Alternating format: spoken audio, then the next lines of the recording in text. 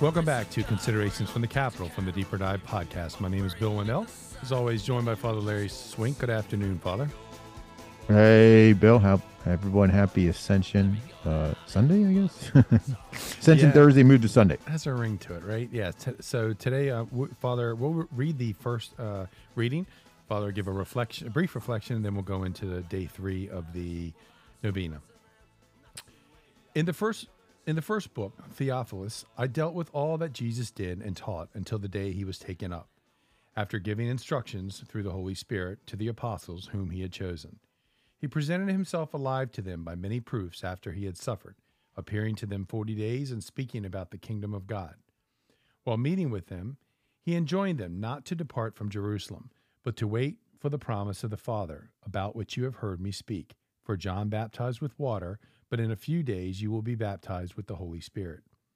When they had gathered together, they asked him, Lord, are you at this time going to restore the kingdom of Israel? He answered them, It is not for you to know the times or seasons that the Father has established by his own authority, but you will receive power when the Holy Spirit comes upon you, and you will be my witness in Jerusalem, throughout Judea and Samaria, and to the ends of the earth. When he had said this, as they were looking on, he was lifted up, and a cloud took him from their sight. While they were looking intently at the sky he was going, suddenly 2 men dressed in white garments stood beside them. They said, Men of Galilee, why are you standing there looking up at the sky? This Jesus who has been taken up from you into heaven will return in the same way as you have seen him going into heaven. Father. Okay, folks, we're continuing this beautiful and powerful Novena to the Holy Spirit. And we see in this first reading, actually, that our Lord tells the apostles, he enjoined them not to depart from Jerusalem, but to wait for the promise of the Father about which you have heard me speak. But in a few days, you will be baptized with the Holy Spirit. And we see biblically where these first apostles begin this novena to the Holy Spirit. Now, obviously, this would have been, if you did this correctly, this would have been, after Thursday. This would have been on Friday when we began the novena, and they would have received, the gift of the Holy Spirit on Pentecost Sunday. So, anyhow, but what we're going to pray for in this today's gift of the Holy Spirit is the gift of piety, and the gift of piety is one of my favorite. It's a beautiful gift of the Holy Spirit that, once again, all these gifts were received at baptism and strengthened at confirmation. But now through this devotion and this novena, we're going to have a strengthening and an outpouring of this gift upon us, which is the gift of piety. And it gives us this affection for God and our loving Father, and inspires us to love and respect for his sake persons and things consecrated to him, as well as those who are vested with his authority, his blessed mother, the saints, the church, the visible head, our parents and superiors, even our country. So what the gift of piety does is we have the gift to love what God loves and to love to be around him. So what it is we, through the gift of piety, we begin to love things like prayer. We begin to love Our Lady. We begin to love things like the rosary. If we see a rosary on the ground, we quickly pick it up, kiss it, put it on a table. When we drive past a house where we see a statue of Our Lady, we get excited.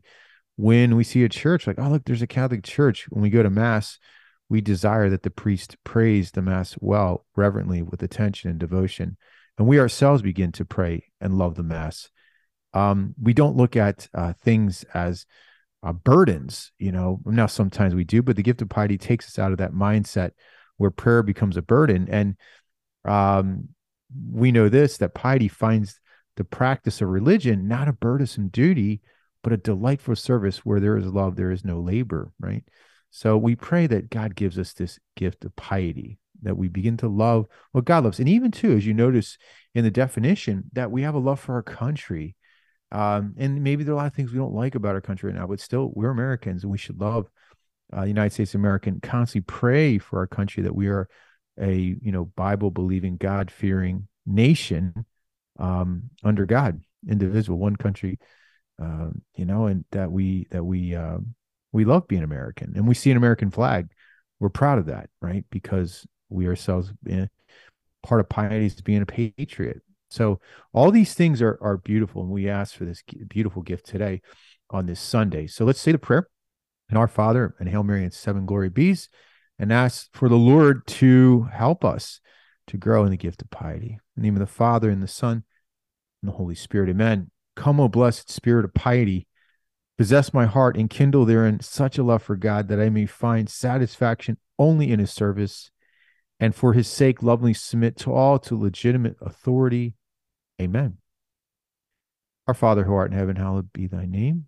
Thy kingdom come, thy will be done on earth as it is in heaven.